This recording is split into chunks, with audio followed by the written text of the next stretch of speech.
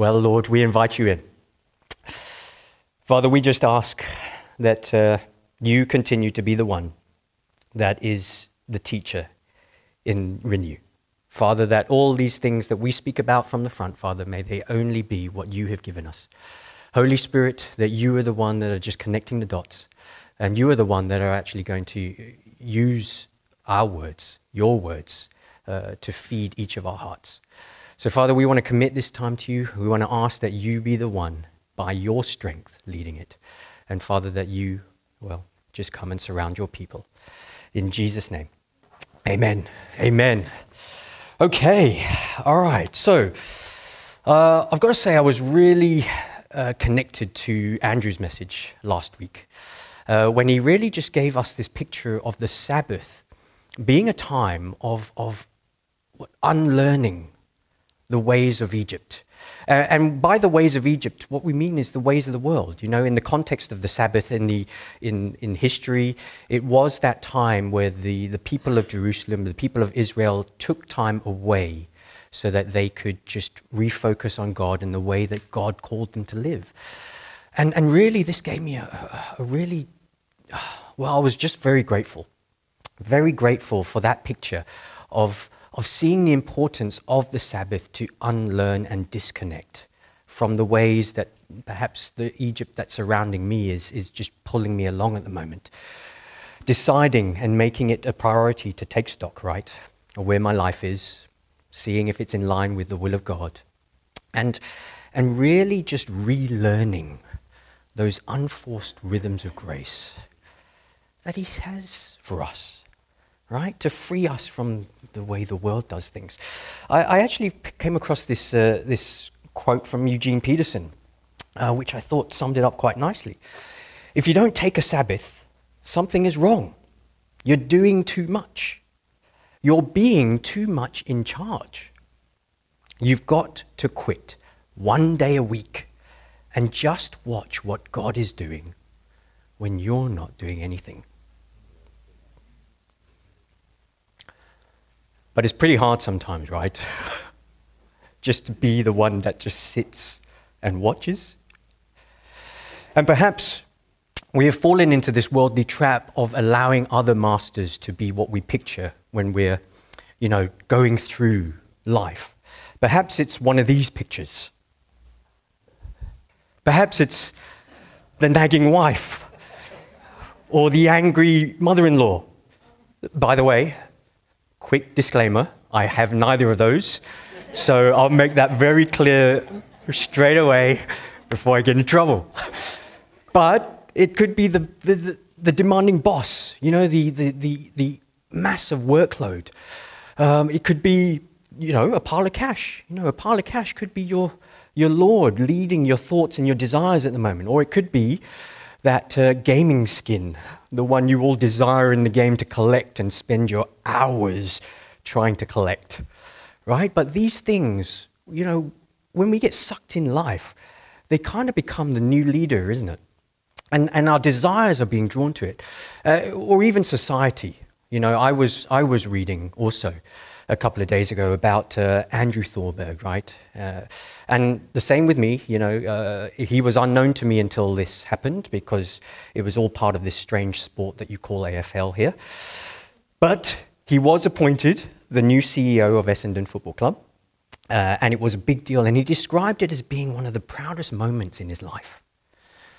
But not a day later, he resigned, stating, and I quote from him, "Today it became clear to me that my personal Christian faith is not tolerated or permitted in the public square. I was being required to compromise beyond a level that my conscience allowed. Despite my own leadership record, within hours of my appointment being announced, the media and leaders of our community had spoken. They made it clear that my Christian faith and my association with the church are unacceptable in our culture if you wish to hold a leadership position in society." What a sad picture of the Egypt that we're surrounded by right now. That's the mindset. Which makes the Sabbath even more important. To get away from it. You know, without the Sabbath to switch that picture back to the one who said to us, "Come to me, all of you who are weary or burdened, for I will give you rest." Well, we will find ourselves driven by the worldly ways and perhaps really compromise on who we're called to be. Now, this may come as a huge shock to you, but as a pastor, I don't have it all together. And if anyone says that they do most of the time, well, I've got to suggest to you that they're probably lying, right? I know there are seasons where absolutely we can be in what we feel is like a spiritual sweet spot. You know, when you're going through a season of living and you actually are living in the kingdom of God on earth now as it is in heaven. So I know it's attainable. I've been there. You know, for me, one of the greatest memories I have of that is when God just led us to start this community called Renew. You know, at every step, I just felt a peace. I felt his presence. I felt his desire being actioned in front of my eyes. And we were just part of the journey. And that is where we can be when we're really connected with the God who calls us to live his way. And so, you know, I have to confess, there are seasons when I struggle to be there. I struggle to reclaim my Sabbath. Going through times when I don't fully understand why God has me doing what he has me doing most of my time. But don't get me wrong, I trust that he has a purpose in it. But you know, it's that season where sometimes you just can't seem to see with your mind's eye what it is. You know, things are a bit cloudy. Have you experienced that season before? You know, when you just don't know what to think or say. You know, that your mind sometimes just draws a blank when you're trying to hear the things of God for your life, where he wants you, his purpose in it. You know, you go through this kind of wilderness, you know. And equally, in that headspace, you also struggle in that desire to seek him. Hey, I'm being honest here. So there are going to be some frank questions. But for those of you who know me, well, you know I love you. And for those of you who don't know me well, I do love you. So, thank you. So I'm being frank. But, you know, when you think about those things which you are really interested in, you know, perhaps a relationship, a career, or a hobby, all of those things won't grow without a desire, isn't it? When you think about those things and what you do with something you're really interested in, don't you, use every available moment that you have to discover more about it? You make time to read or listen and watch those YouTube self-help videos, right? You buy all the resources so that you can study and learn how to do it. So with a heart that is desiring God, what would you be doing? We will want to know about him, right? We will want to find out all there is about him. We want to read about him. We want to then imitate what he does in that heart that is desiring God. So part of this journey today is really asking you that question honestly. Are you in a space where you're desiring God? And you know, you can't cover it up. You can't lie. He already knows, right? So the best place to begin is to be honest with yourself. Is to realize, well, perhaps not. Perhaps a season that Egypt has allowed, or I have allowed Egypt to drag me down, has kind of fizzled out that desire to really seek him. So ask honestly. But then can I say, from experience, you know, if you're there, well, get it. We all go through those seasons. But can I just say, don't let yourself stay out in the cold for too long. Okay? Make a decision to rediscover the desire. And you can ask the Holy Spirit for it. The Holy Spirit will give that to you. if you ask him. So begin there. Start there. And don't let yourself be out there for that roaming lion to nab. Okay? And we should never think that we know all there is to know about a relationship with God. When I think about Renew, there's this phrase that is written under our logo at the top of our website, on Facebook. Can anyone tell me what that phrase says? Yes, there is always more. Okay? And when we say that, we don't mean there's always more worship, or there's more prayer, there's more preaching, or more people, but thank God there's more people, or there's more tea, or coffee, or cake. Yes, there's always cake here everywhere. But that's not what we mean, right? What we mean when we're saying there's always more is that there is always more to discover in a relationship with Jesus. We will never, in our lifetimes combined, discover all there is to know about God. You know, in fact, we're told we will be worshiping and praising for 10,000 years and that won't cover it. But we need to have that understanding, because I think that fuels desire as well. We can lose sight of that fact in our daily lives. We don't realize how much of God we are missing as we go through life head down, completing those to-do lists. And I know that I do that every week. You know, I'm working out here in the fields and it's beautiful, but my head's down and I'm missing the beauty of God as I'm working. I need my Sabbath to unlearn the ways of Egypt that are keeping me away from God. So I'm seeking God to show me the right way to do that right now. And it starts with that desire. So I have resolved in recent weeks to simply turn to the Word. And I mean simply. I didn't want to turn to it through some devotion with some topic that I thought might help. I didn't turn to it, you know, in that way where you scroll through it looking for particular words that, you know, you've kind of predetermined you need to hear, right? I just simply turned to the Word with the only desire to meet Jesus and for Him to reveal those things in my own heart that He knows I needed to hear, you know, without putting it in a box. I believe that the purest motive we can have for getting into the Word is finding Jesus. You won't go wrong. So our message today was one that He walked me through as I was looking for Him, when I was in a blank space. And there, with no other reason than wanting to find Jesus, this came together over the first 6 chapters of Luke. So I hope you're prepared for a long message.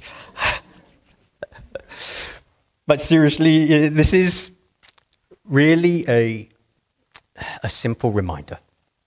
A simple reminder, but I hope a timely one. Because when the world is complicating things enough, there are times of simply reminding each other that it's not rocket science to have a relationship with God.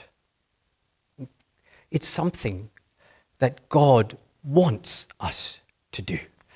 So knowing us, He knows to keep it simple. He knows that He just makes the way for us to be with Him. And so, this is what we're going to get into, so that we don't kind of stay in Egypt at the moment, forgetting the way to go. So I'm praying simply just to be a signpost along your road at the moment, that reminds you of a way to go so you can get back on track and find Jesus, even when you're feeling consumed. And by the way, I love how I experience God this way. I didn't know what Andrew was going to talk about last week, but then when he spoke about the Sabbath in Egypt, I just got so excited because God gave me this message weeks ago. And I just love how the Holy Spirit just kind of knits things together even when we don't realize that he's doing it. So that's something that is so cool to me. But here then are a verse that we're going to go to. And just to be ready for someone to read that through. And I'm also going to say that don't get distracted by the content of that verse right now. Don't overthink it. Just someone be prepared with zeal to read it. But I'm also, he gave me something else this morning, so I'm also going to ask Linz if you could be prepared to read Luke chapter 1, 46 to 50. Okay. So this isn't going to be kind of a compact set of verses. It is a journey through really where he took me as I was simply reading. Now, why Luke? Well, I don't rightly know. But what I do know is in my own heart, when I experience or when I'm in a space where I'm feeling that I've lost my way with Jesus, I turn to Luke as my biblical counselor friend. And I think sometimes it's because, he was a physician in his time.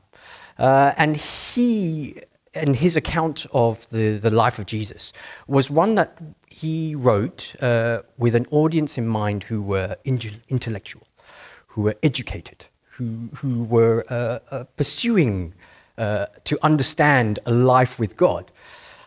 So he invites us in his account to discover again a solid base so that we can have a lasting faith.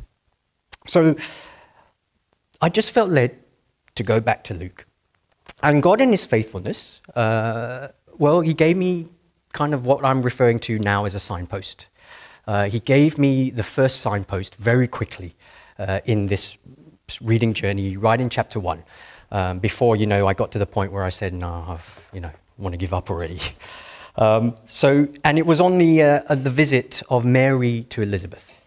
So here in Luke chapter 1, 39 to 44, we read, in those days, Mary arose and went in haste to Judah. And she entered the house of Elizabeth and greeted Elizabeth. And when Elizabeth heard the greeting of Mary, the baby leapt in her womb. And Elizabeth was filled with the Holy Spirit. And she exclaimed with a loud cry what was revealed to her. Blessed are you among women, and blessed is the fruit of your womb. For behold, when the sound of your greeting came to my ears, the baby in my womb leapt for joy. And in this particular section, the first signpost that he revealed was one where the Holy Spirit in others testifies to our spirit that Jesus is here. Now, we also see this occur with the priest Simeon and the prophetess Anna in Luke chapter 2, where filled by the Holy Spirit, they were also able to see Jesus, even while he was a baby, for who he was and is to come. And they gave thanks and spoke and pointed others to Jesus as well. But I just want to see if you can relate to this. I get a tangible lifting in my spirit when I'm in the presence of other people filled with his Spirit. Have you experienced that? Do you know what I mean? There's a connection which is unspoken. And I have a peace right now because of that. I don't like to be the guy standing up here. I never have been. But, no matter how many, I just feel a sense of his peace because I look at you and I just feel a sense that God is here and God is with me. But I tell you, one of the most nerve-wracking times I've had recently was during the interview for my current job. And that was only in front of 3 people. But for some reason, as I was preparing and waiting for that interview, I've just never been that nervous before. I was so apprehensive just coming before them. And I think in some ways it might be related to what Andrew Thornburg experienced himself, because I was heading into that interview with a very clear understanding that I was going to tell them whatever decisions I make on this in this role, I'm going to put God first. I want to put. I explained to them very clearly I'm part of a church community, and the decisions that I'm going to make are going to put this before your job. And how many of us know that that's going to get you a job any day of the week in Egypt, right? So I was apprehensive, to say the least, and I also really needed the job, so it was kind of a double whammy. But then I saw Debbie Scudder, and she's not here, but she was part of the panel, but she came to collect me to go to the panel. And this is not going to go weird, this is not dodgy or anything like that, but when I saw Debbie and when Debbie was coming towards me, all I can say is that a sense of peace just returned into my spirit.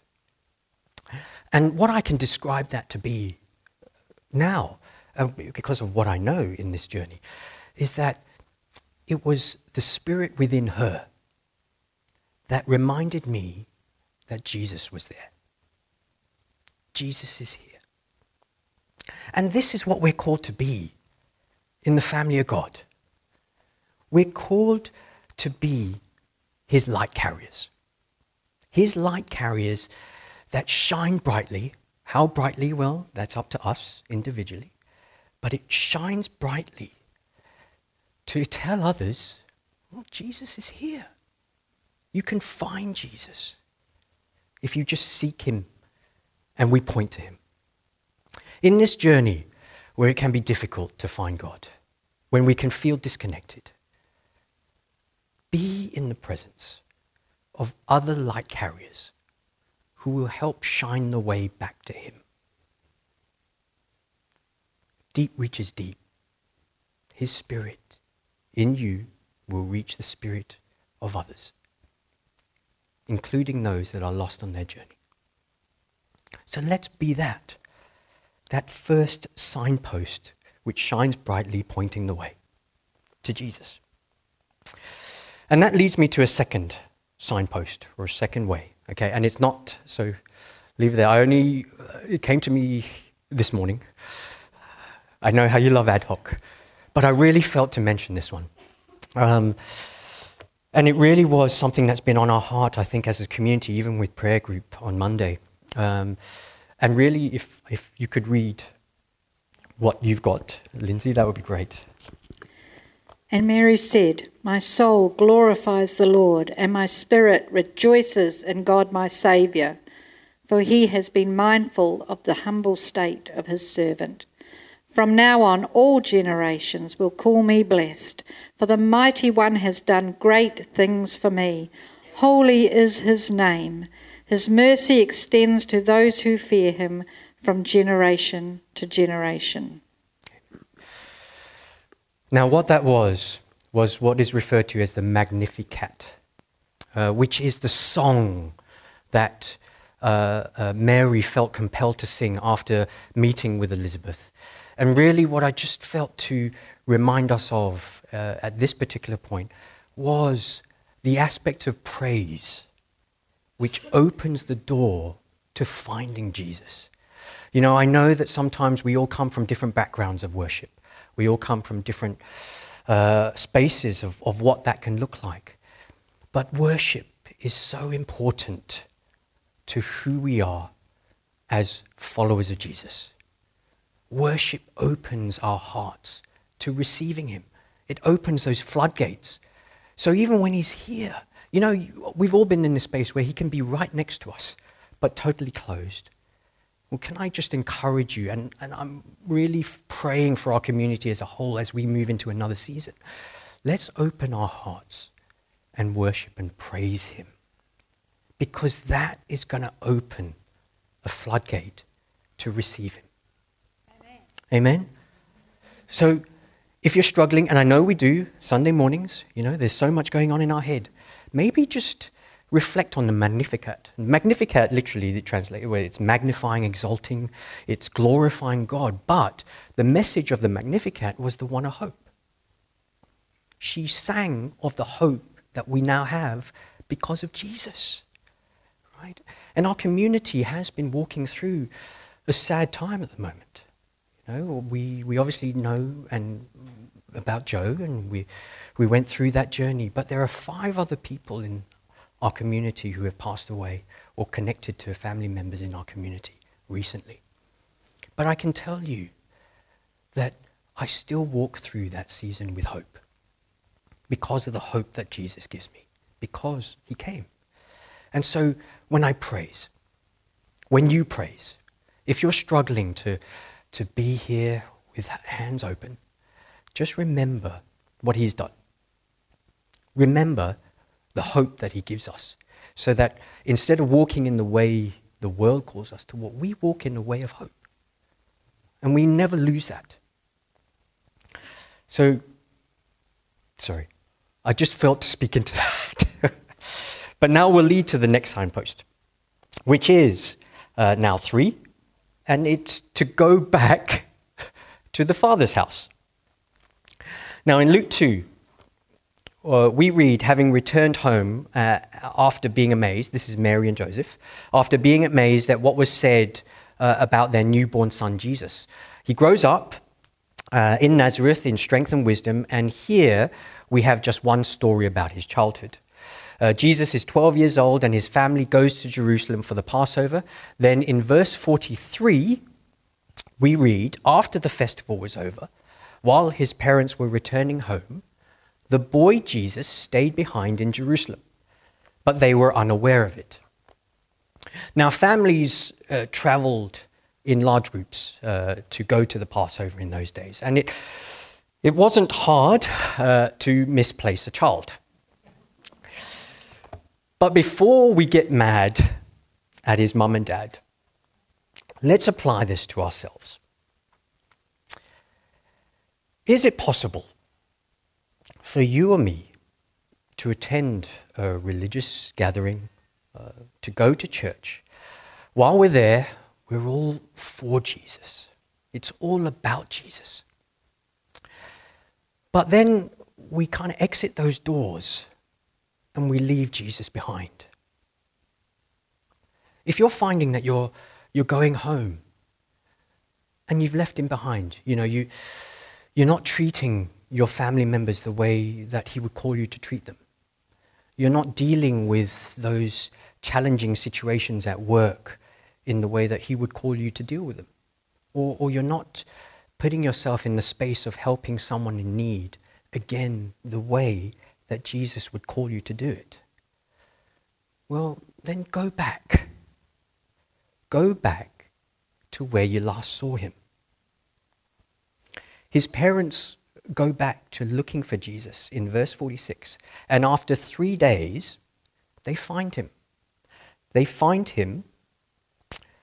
And what he says to them is, why were you searching for me? Why, in many ways, why were you wasting your time? He asked. Didn't you know that I must be in my Father's house? When you've misplaced Jesus, when you're drawing a blank and can't find him in your heart or in your life, go back to find him in his Father's house. It's amazing how many other places we can try looking for God, when of course, as Jesus has said, he is always hanging out here. Go back to church. In spite of the challenges we as people can create at times, one thing is for sure. You'll always find Jesus here, in his house. The fourth signpost is, well, yes, I know, it's because I added the other one. Well, I think many of us should be able to guess. It is the Word. But in particular, I want to talk about, no, go back, what?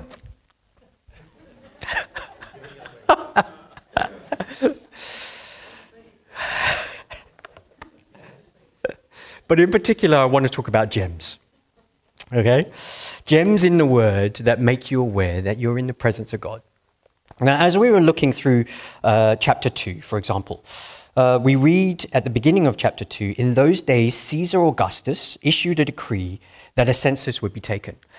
And as many of you know the story, that census then caused the family, Joseph and Mary, to have to go back to Nazareth. And for me, one of the gems in that story is the fact that God moved the entire Roman Empire so unborn Jesus could fulfill prophecy. So unborn Jesus would be born in Nazareth. That's our God. He's here. Another one that comes to mind for me is from chapter 3. And it is that story again of where Jesus was, staying in the temple. And there, in particular, we're told, it took them 3 days. And in 3 days, Jesus was found. Now, doesn't that kind of reflect a similar resurrection story that we're told about, that we know about? Jesus rose again on the 3rd day. That's Jesus. That's my God. There are so many gems.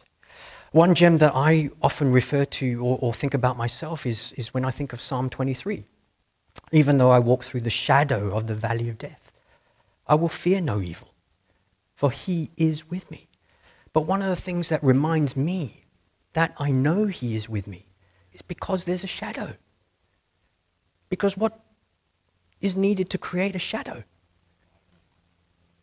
Light.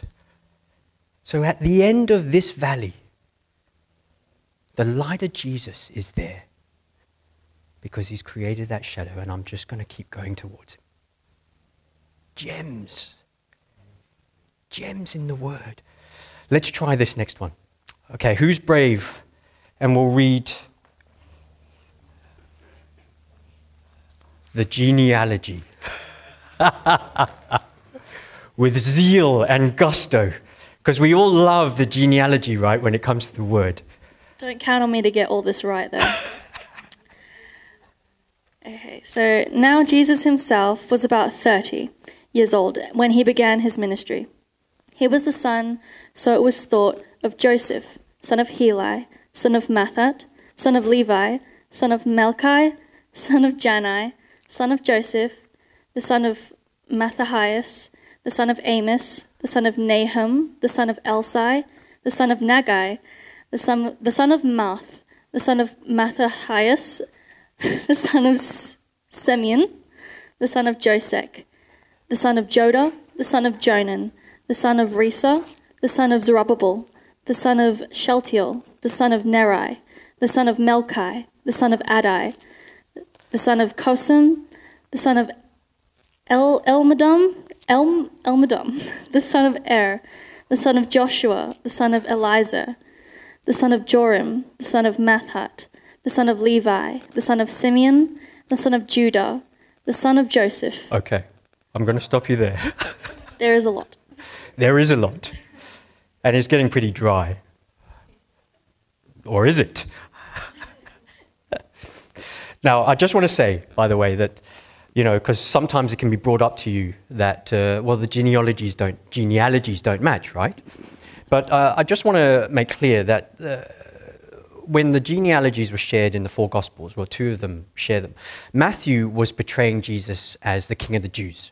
So the way that he portrayed the genealogy was through the line of kings, from Abraham through to David, and then followed the kings. Mark presents Jesus as a servant of all. So in those days, the servants don't have a genealogy, so we don't have one. Luke here, he presents Jesus as the Son of Man. So he decides to share the genealogy through the human bloodline, from Mary through to Adam. And then John presents Jesus as the Son of God, who was here from the very beginning. So again, no requirement for a genealogy. But here it is, in Luke. And there must be a reason. Why? Is there a gem that needs to be discovered? Almost like an Easter egg hunt. Well, if we look, and I'm going to just share it with you because I don't know how we're doing for time, but there are 10 generations from Adam to Noah, right? Okay? And there's something special that we find Jesus in this.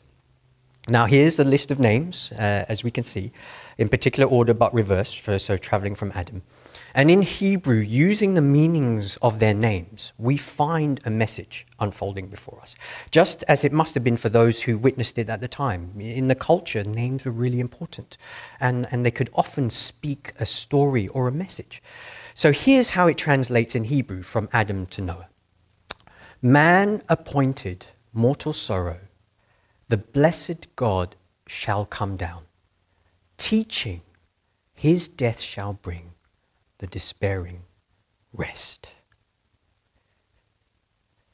When was man appointed mortal sorrow? It was at the fall, with Adam, when he sinned. And the blessed God shall come down. Well, who came down from heaven? Jesus. And what did Jesus do? He taught.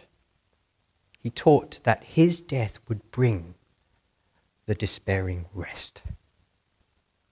Here in Luke 3, also in Genesis 5, we have God's plan of redemption spelled out.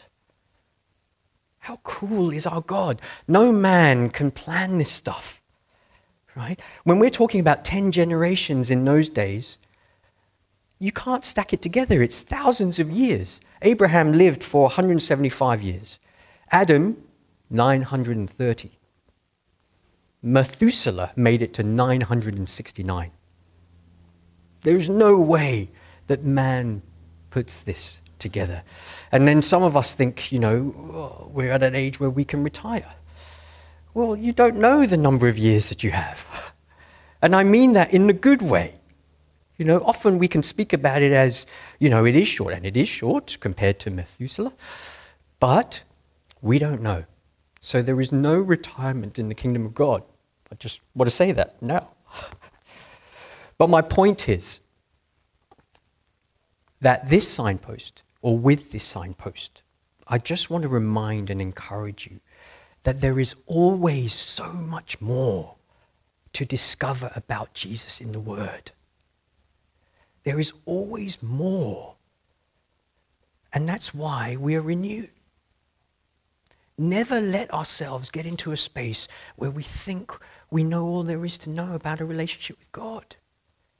Keep on fueling a desire to seek him, because you will always discover something new. Seek with all your heart and be childlike in that. Keep asking. Keep knocking. Keep on just seeking with every verse. Why? Why is this here, Lord? Why is this genealogy here, Lord? Holy Spirit, reveal to me the gem that is to be discovered, the gem that will lead me to finding Jesus, the gem that will cause my spirit to leap for joy. I believe with all of my spirit that we will find Jesus in your Sabbaths when you spend time seeking him in the garden that is his word.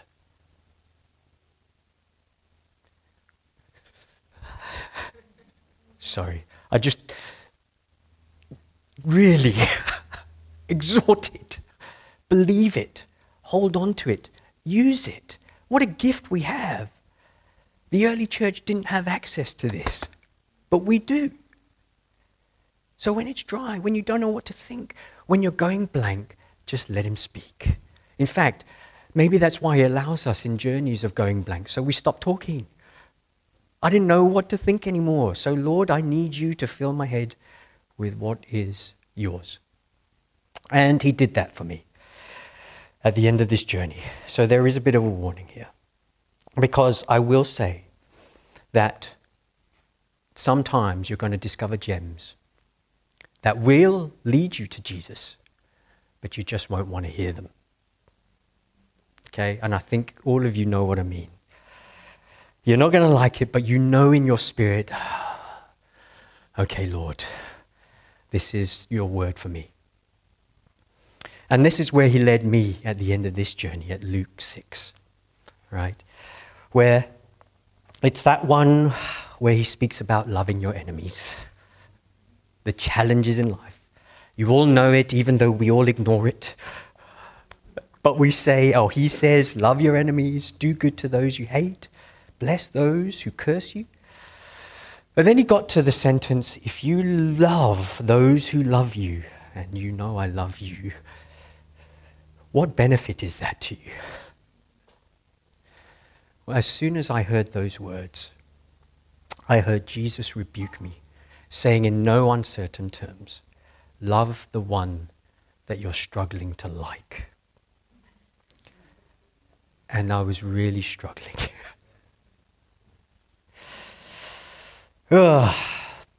He revealed in one sour sentence his purpose for me.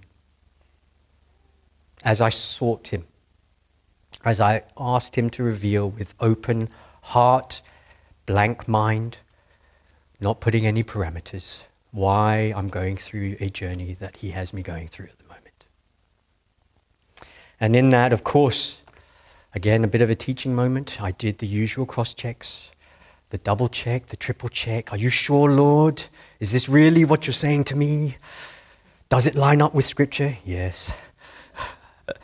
Does it honor God alone? Yes, yes. Is it loving and for the other person? Triple check. So it lined up. And the Spirit just convicted me in that moment to do according to his purpose, not my own purpose in this current journey. So, do that. I know that many of us are going through challenging times at the moment, confusing times. Seek God. You will find him. But when you're struggling to find a way, well, just remember the ways that he's already given us with each other, in the church, in his Scripture. It's simple. But how quickly we forget the ways sometimes when we're just immersed in what the world is calling us to do. So I just want to be that reminder, like a neon signpost, to turn back. Find Jesus. Be the community that he hopes us to be, with hearts that are always in finding Jesus mode. And I look forward then, because we're going to be in that preset, to all the new stuff that Jesus will do in our lives and for the community. Because that's when we're really going to be released, I feel, for his purpose for us as a church. Amen.